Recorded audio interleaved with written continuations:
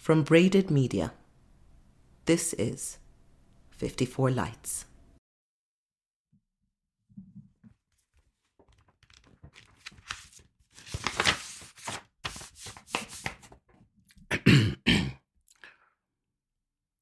This one's going to be fun.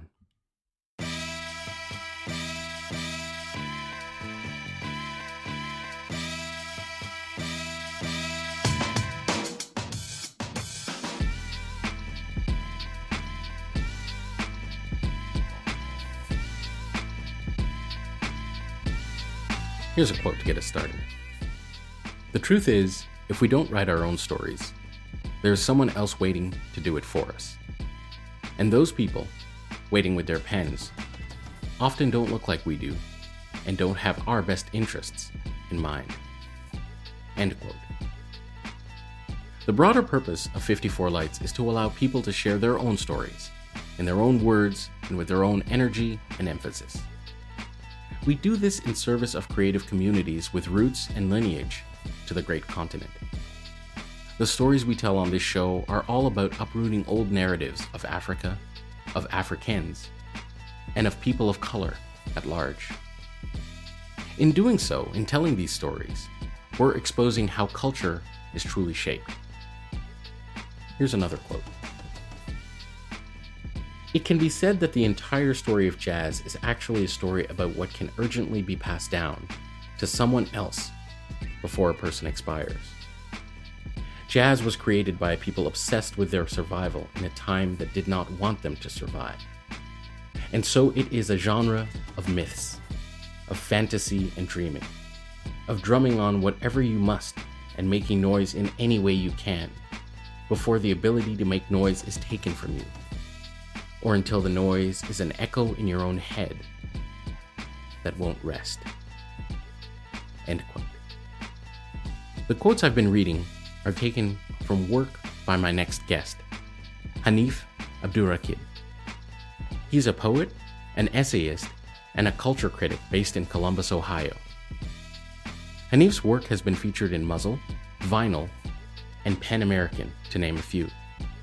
As a music critic, his perspectives have graced the pages, virtual and in print of course, of Fader, Pitchfork, The New Yorker, and The New York Times.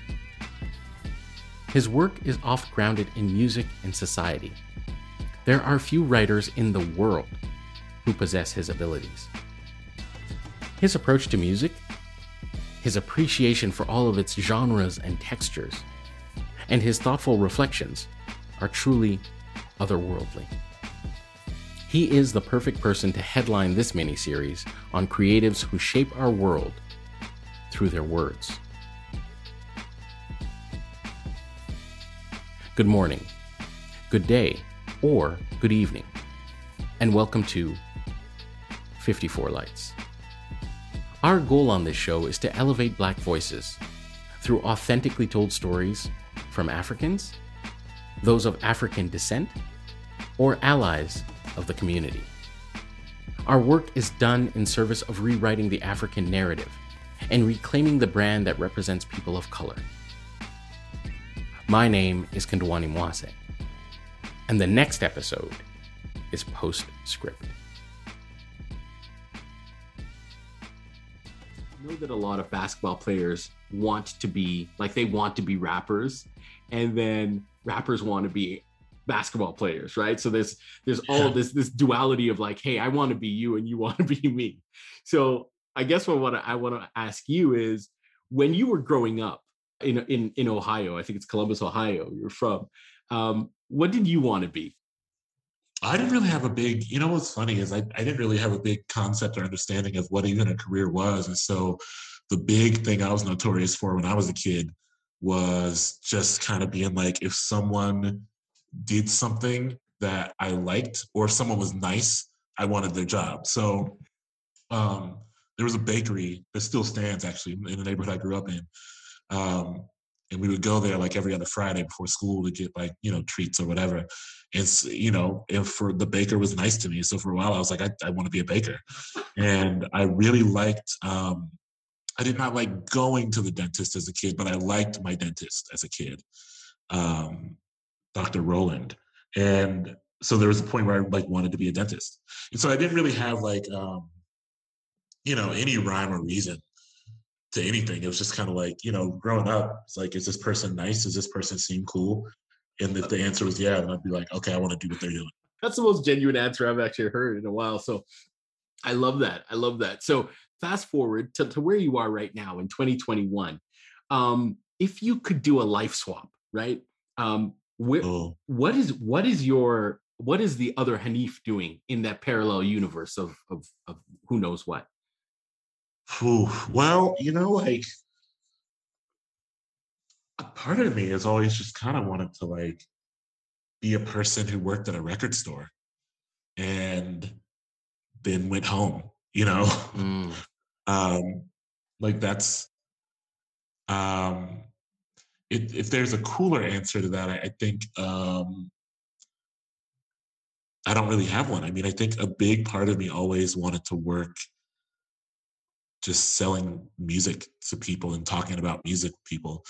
Because I do think, so I have some issues sometimes with the way record store employees and owners and whatnot are portrayed on television. Yeah, I was going to say, yeah, it's a TV. Because it's always like super snobby and exclusive, like they're, and I'm sure it is like that in some places, but every record store person, it's like such a warm spot, you like walk in, my pal Brett over at Spoonful Records here in Columbus, like I pop in, I pull up on him and his partner who runs the store with him. We just talk for a long time about music. And that to me feels like a dream job. The closest I ever got to that was I worked in the music section of a bookstore back in the mid 2000s, back when the CD, it was like the CD boom was very present.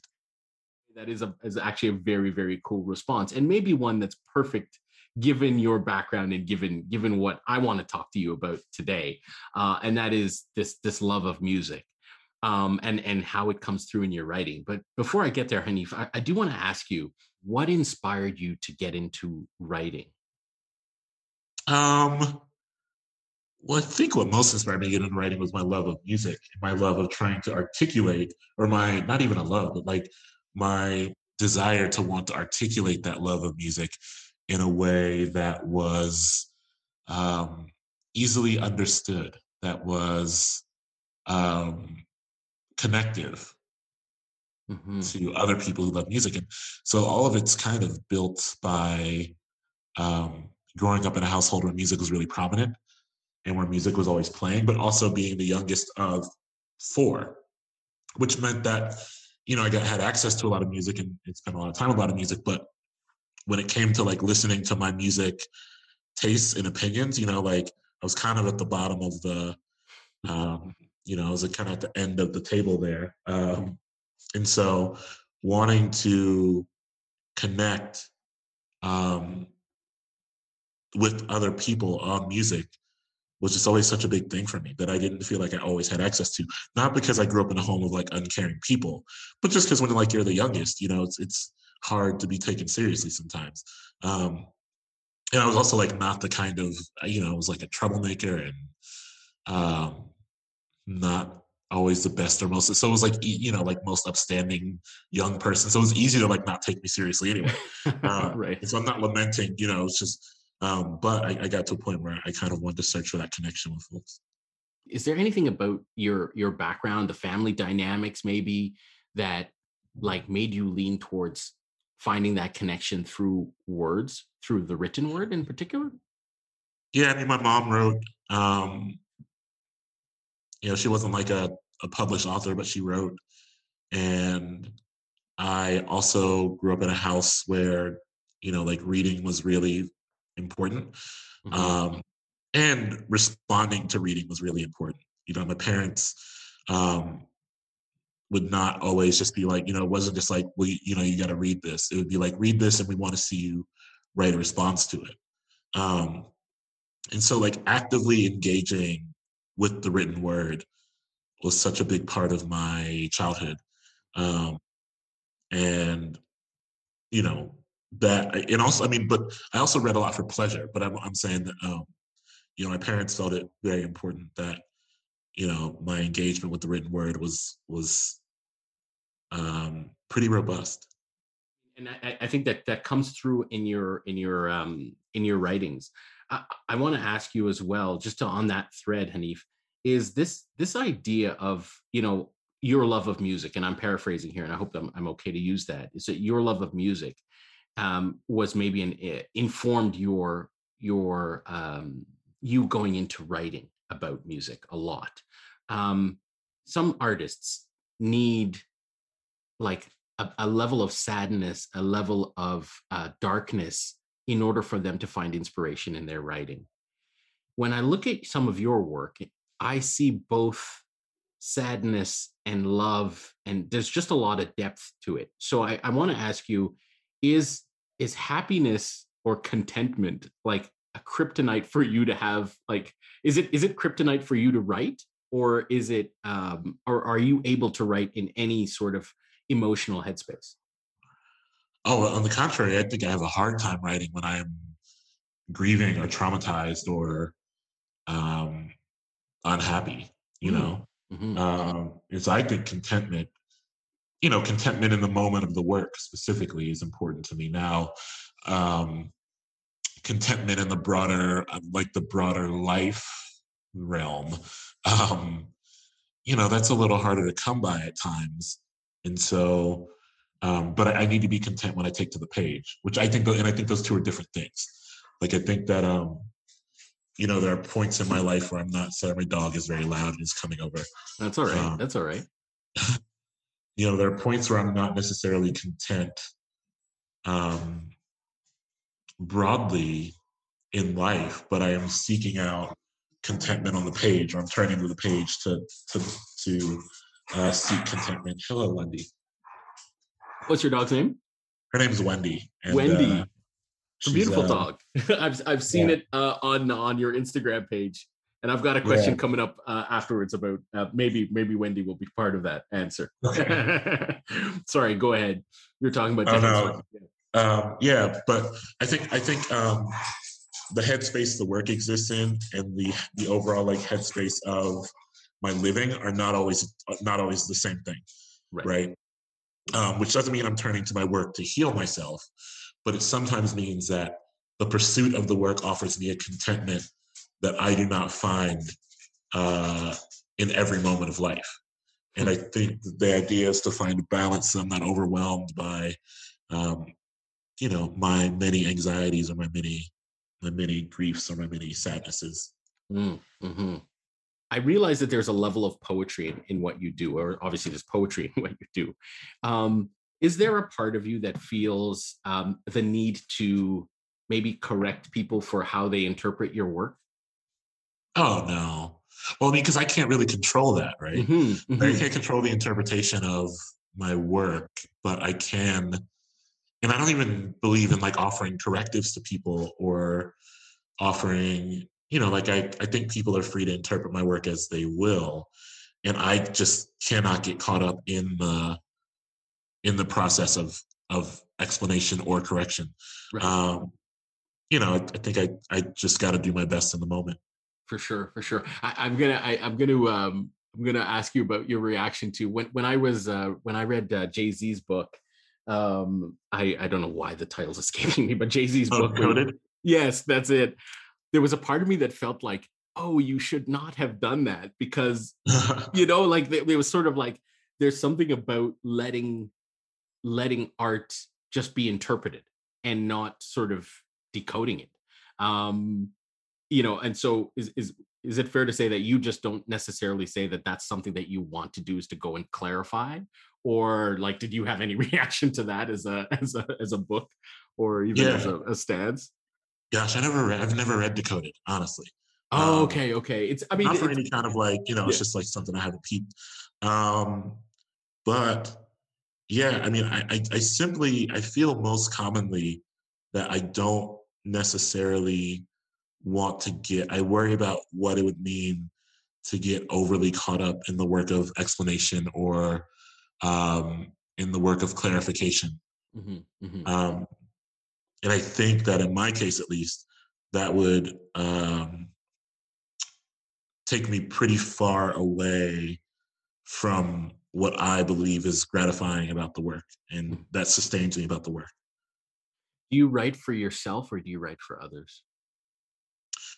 I think ultimately I write for myself in a way, or at least I write to fulfill um, the many curiosities I hold, Mm. I believe, and try to bring a clarity to them, not looking for answers, but looking for a better way to be curious, Mm. um, looking for more questions I can enter the world with.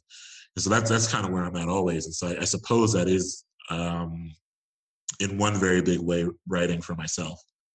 So I'm gonna get into my questions about Go Ahead in the Rain, and this is kind of funny. I was struggling with how to phrase this question to you because I had this conversation with my family and my wife and say, where was Hanif's headspace when he wrote it and then put it out into the universe? But I think I'm going to quote a book, a line from "They Can't Kill Us Until They Kill Us," which is another fantastic piece of work that you've done. And this is the crux of it. So I'll read this quote to you, and just I don't know if you remember this line because you've written so many, but this is the crux of the question I have for you in relation to "Go Ahead in the Rain." Though, so it's a quote that says, "I may not come down on the same side of that as everyone who listens to Chance, but what Chance does is what the best artists of color managed to do in this setting, makes music facing his people while also leaving the door open for everyone else to try and work their way in." Now, I thought that was a really poignant line, and the reason why I was read it, although horribly, sorry, the reason why I read it out to you is the reason why I put that out there was when I looked at Go Ahead in the Rain, there was a part of me that felt that it is almost it's such a poignant piece of work for people who know and understand tribe and know or understand hip hop. But it also feels that you left the door open for people who are just music lovers, for people who are just have this nostalgia about growing up. So my question is, how do you react to that? Do you feel that you did that you left the door open for people who are not tribe listeners, who are not tribe fans to associate and love the book? Or were you not even thinking about that when you conceived of it? Oh, in some ways, I was thinking about that in short because I wanted it to be a book that is about fandom and about loving, like having a lifelong relationship with a band or with an album or with some songs. You know, that felt more important to me than having people required to know everything about tribe or everything about hip hop. Although, of course, there's a great deal of the book that requires at least some level of understanding of hip hop. Um, but I think that my hope with the book was that on a larger scale, it was thinking through the complexities of affection for any group, but yeah, particularly for that one. Yeah, that's perfectly put, and I think it is something that I find threads through at least a couple of your work in terms of like you are a fan. It's almost like you are looking at this from the perspective of fandom, as you said. Where do you get that appreciation of all different types of music? Because that's another thing that I find really unique about your style and your critiques and your interactions with music is that you do open yourself up to different types of music and appreciate it as a fan. So where does that come from? And is that a difficult process? No, I mean, I think so. It's not difficult, but I think that it does come primarily from. Um, so I grew up in a house again with four older siblings and two parents who love music.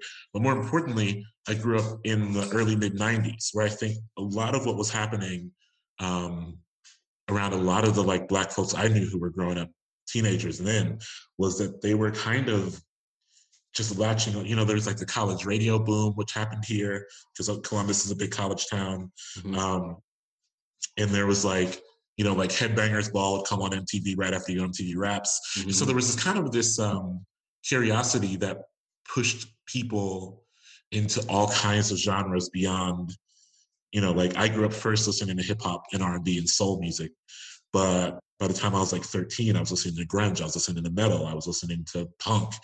So all of this is, I owe it to the elders I had around me who were exploring music at a time when I was forming my music taste, which, is something I'm immensely thankful for. Hmm.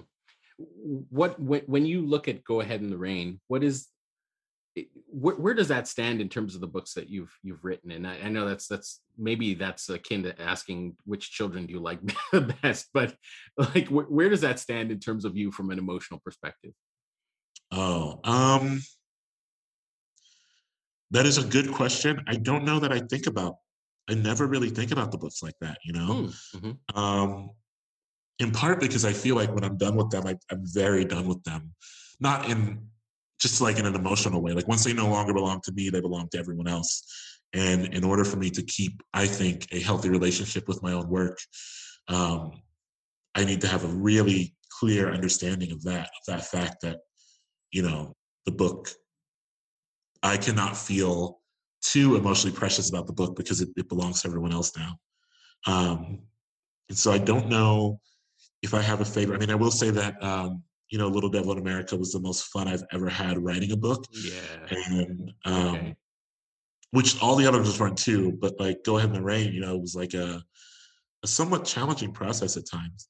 Um, and, I've been thinking about, um, Why was it I feel, challenging, Hanif, if you don't mind me asking?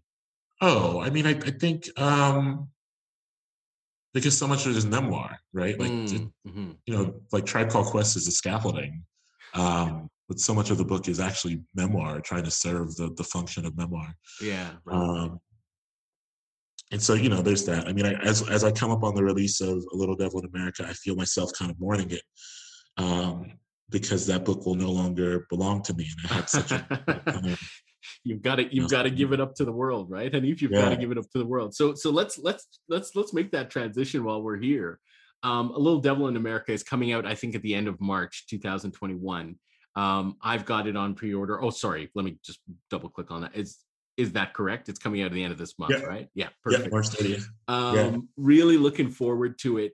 Have really had some interesting bits of feedback in terms of people really lauding it coming out. Can you shed light on why you wrote this book? I mean, it's Notes of Praise from Black Performance, I think, is the subtitle to that. Yeah, Notes and Praise of Black Performance. I mean, I wanted to write a book that, felt to me to be celebratory, Mm. um, and that to me felt like, um, as pleasure driven as I felt, and as driven towards pleasure and exuberance as I felt, watching the many Soul Train lines that I watched in the process of writing like the opening essay. It dawned on me that there was so much to be excited about in the name of performance, and then in the name of, um, the history of Black performance. Yeah. Um, there was so much pleasure, and it was thrilling in a way for me to spend time with the book and see how I could transform, um, some ideas I had about, arriving to greatness only through pain or anguish, or, and I really wanted to spend some time being critical and being honest, but also very celebratory. Hmm. And this view is really about the performance as a whole, rather than the a sliver of a song or an album. It's really about the performance. Is that fair to say? Yeah, but it's also a book that tries to complicate the definition of performance and what Mm, performance is. And so, there's an essay about playing spades and how playing spades is a type of performance. And mm. there's an essay about, you know, softness and affection. And so it's for me, it's like broadening the idea of performance and seeing how far I could stretch it, which was, um, a very pleasureful, journey to be on. One of the reviews that I've read talked about that it was highlighting amazing moments of performance, but also the price paid for them. So there is this. I assume that there is a little bit of tension that you expose in there as well as part of it. Yeah, I mean, from time to time. Yeah, I mean, I think about, um, you know, triumph in performance does not always come without some consequence for everyone immersed in the performance. And so, I did want to honor that as well. Is there anything that we should note about the timing of this release? Like, what is there any significance to that other than No, I then wish I had a cool answer, but that's just no, that's and that's sometimes it's real, right? Like it's just yeah, like, that's hey, just that's the time they picked, right. Which is for me, initially I will say that initially this book was going to come out last year, Okay. but in a way, well, one, it wasn't ready. It wasn't the book I wanted it to be, but also I was a little bit averse to having it released in an election year, in this particular election year. And I did not want it to get lost in, I wanted it to be fully seen as a celebratory book and not kind of thrown up against the backdrop of American theater. Yeah. Which is another type of performance, but we won't, that's for perhaps another conversation altogether. I love the word you just used, or the phrase you just talked about there, is the book that you wanted it to be. And one of the things that I find absolutely stunning and apropos for the work that you do, and my appreciation for it, is your book covers and your titles and the titles. So I guess I want, sort of the simple question is, how immersed are you in that process? Oh yeah, I'm really committed to both the title and the book cover. I mean, I spent a lot of time, I spent a lot of time in the process of book cover making, and book cover, is that a collaborative thing, Hanif? It's often very collaborative, but I do take a really active role in that because, it feels vital to me to have a say in the shape and feel and how a book lives and breathes and how a book presents itself to the world. And I am someone who is really immensely invested in aesthetics and have always been obsessed with album covers that I'm drawn to. Right. And to, it's a privilege to get a little bit of control over what a book cover can look like. And I try to honor that the best I can. People who do the solo, like it's I'm not saying that writing is a solo exercise, but it is one where, for the most part, you are doing that yourself. It's just Hanif. But then maybe when you stretch out now and you were talking about the book cover, you might really inform that with whomever is the designer or whatever, and they're executing on your thoughts. But does that create a moment of tension for you because you're like, I need this to be this and it's not translating? Or do you find that you just have a nice dance and it works out really well all the time? Oh yeah, it's always like a really generous and thoughtful dance, I think. And it's also, I'm grateful for the collaboration and the ability to collaborate, because a big part of that for me is having someone who is, in some ways willing to tell me that I'm maybe too close to the situation to be able to effectively offer anything thoughtful, beyond a certain point. Or to someone to steer me away from these impulses around perfection. I don't really like to consider myself a perfectionist because I think, to be a perfectionist is kind of almost always at the expense of someone else who's working alongside me. Right.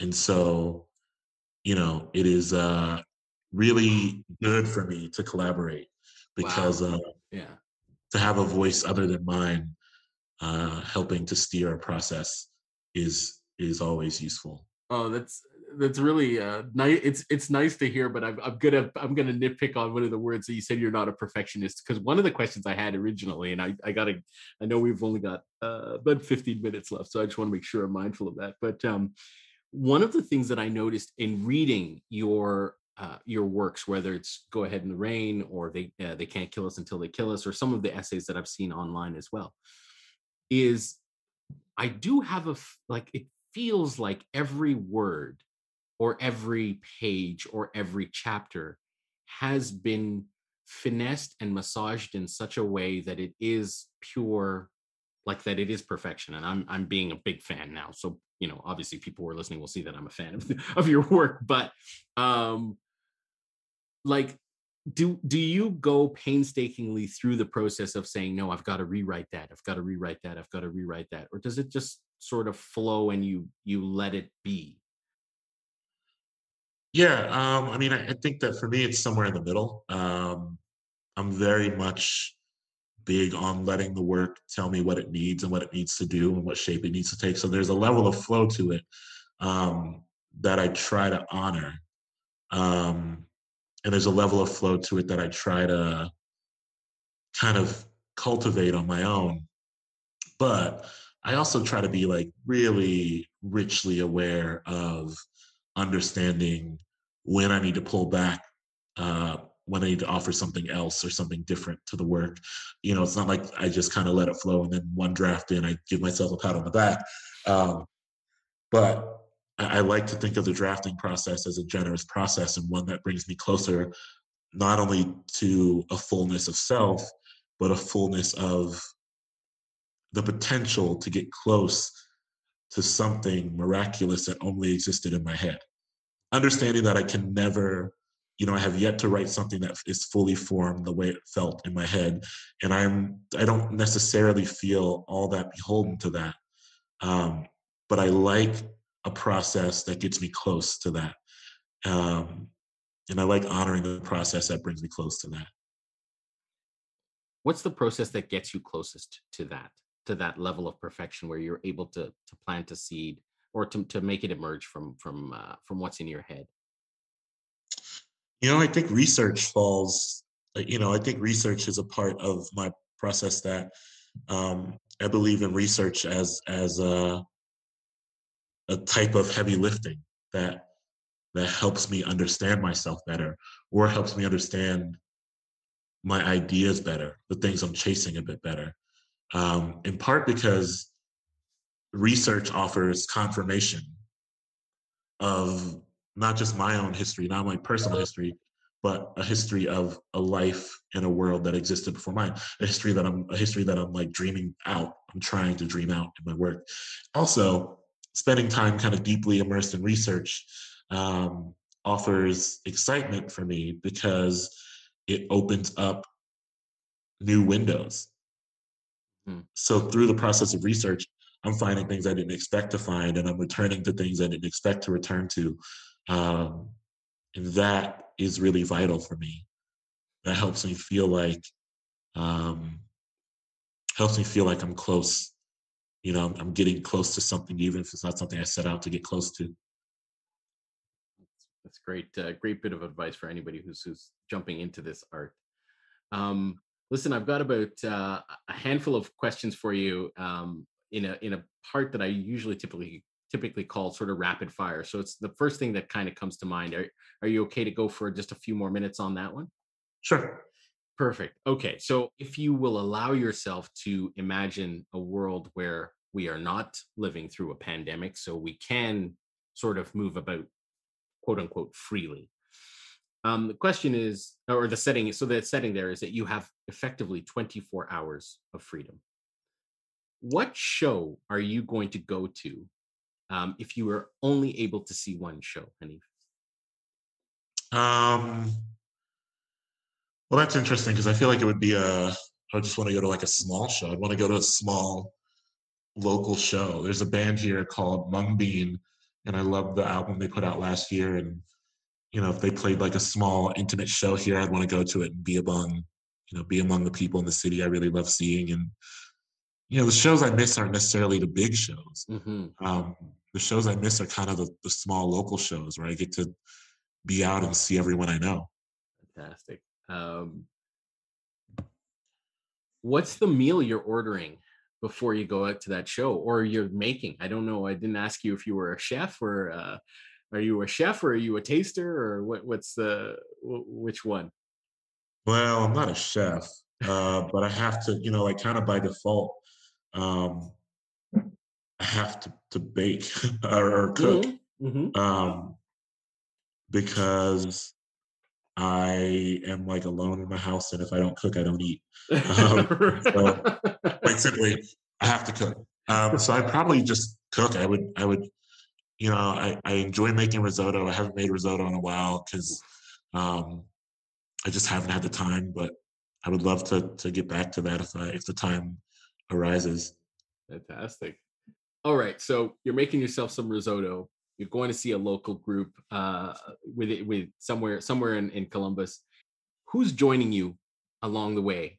Is it Wendy? Is it somebody else? Like who are you taking along for that ride? Well, not Wendy, because she doesn't. The outside world scares her, as it does me now. So at this point, I would just take anyone who wanted to go. Absolutely. At this point, I'm just trying to be out in the world with whoever wants to be out in the world with me. As I was reading some of your books, I was wondering, you seem to have a comfort with just sort of going and exploring new places, whether you're alone or whether you're in groups with your friends, and you're just able to just go into experience whatever show you're going to. Is that fair to say? Is that who you are? Yeah. I mean, I think when I was younger, I used to really rely on going out into the world. I needed other people with me. Yeah. But now, I'm so fine with just running out into the unknown and seeing people when I get there. Very cool. Very cool. I got 3 more questions then. You can read one person's book. Only one person? Yeah. Well, one of the first poetry books I fell in love with was The Last Time I Saw Amelia Earhart by Gabrielle Calvacaresi. And I would always want to have that book with me. Okay. You can, over the course of this 24 hours, you're going to get a chance to spend 2 hours with 2 different people. Who are those 2 people? Alive or dead? Alive or dead? I was gonna take a bet on who you'd pick, but go ahead.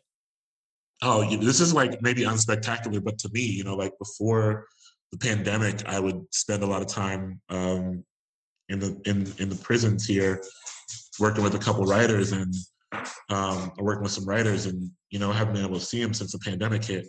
Right. We correspond a little bit from time to time, but even that's been a challenge. So I would slide through and say what's up to them. I'm not for me, I'm someone who's like pretty content just kind of where I'm at, and so the people I want to see most are very much like the people I love and miss, who I used to see and now have not seen in a long time. In the book about your life, what's the name of the book about Hanif? What's the title of that book? Sorry, what's the title of that book? I don't know. I feel like I don't know. I'm terrified to even think about it. Why is that? You could write a memoir today. You've done enough. Yeah. You've seen enough. Even about the writing process. I'm also just bad. I'm bad at on the spot titling, which I think people, like maybe rightfully are like, wow, you're so good at titles, and I appreciate that. But it takes me so long to work up an effective title, and also none of the titles of my books. Let me make sure this is true. Yeah, none of the titles of my books have been my own language, which I think is an important caveat. Interesting. So I'm pretty bad at titling because none of my titles, all of my titles have been lifted from other, that's other interesting. Songs, or quotes from TV shows or whatever. And so I think I'm very good at curating a longer line to create an effective, gripping title. But I don't know if I'm very good at manufacturing language for a title on my own. Thank you so much for coming on the show. I really, really appreciate it. Really looking forward to your new book. And thank you again for the time, sir. No, thank you. Appreciate it.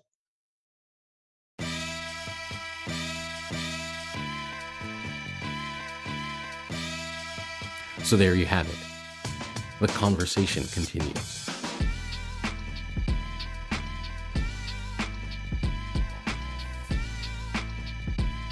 Part of our show was recorded and produced at Culture Light Studios, the soundstage and auditory office of 54 Lights.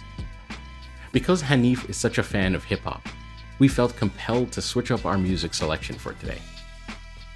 By special and warranted exception, music for this episode was composed, played, and enjoyed with permission by my friend at E-Roll Beats. Many of the quotes that I have read throughout the show come courtesy of our guest, Hanif, and stem from his great work. Whether you're an avid reader or not, you should really pick up and enjoy some of his books. Go Ahead in the Rain, They Can't Kill Us Until They Kill Us, A Fortune for Your Disaster, and his most recent book, A Little Devil in America. I'd like to thank Hanif. You made time to speak with me during the launch of your newest book. I've ordered and received mine. I'm diving in and I love it so far. Taking the time out to speak to me while your book was just about to launch says so much about your generosity. For that, sir, I am eternally grateful. To the audience, I'd like to thank you too, for tuning in and lending us your time. Of course, if you like what you've heard, there's more. We are almost at the end of our mini-series featuring some amazing authors from around the world. And while today represents a great highlight for the year, and for this series of course, there is certainly more to come. Be sure to subscribe to our show to make sure you don't miss any of our great upcoming shows featuring amazing creators from the great continent and beyond it. You can find us wherever you do your listening, from iTunes to Spotify to Google Podcasts to iHeartRadio to many, many more. I welcome you to rate the show as well as to share the show with friends and family. And of course, if you enjoy some social sprinkled in with your experience, please follow us on our Instagram handle at Crowd54. Listen, like, share. This is your privileged host, Kandwani Mwase. Until we meet again, thanks for listening.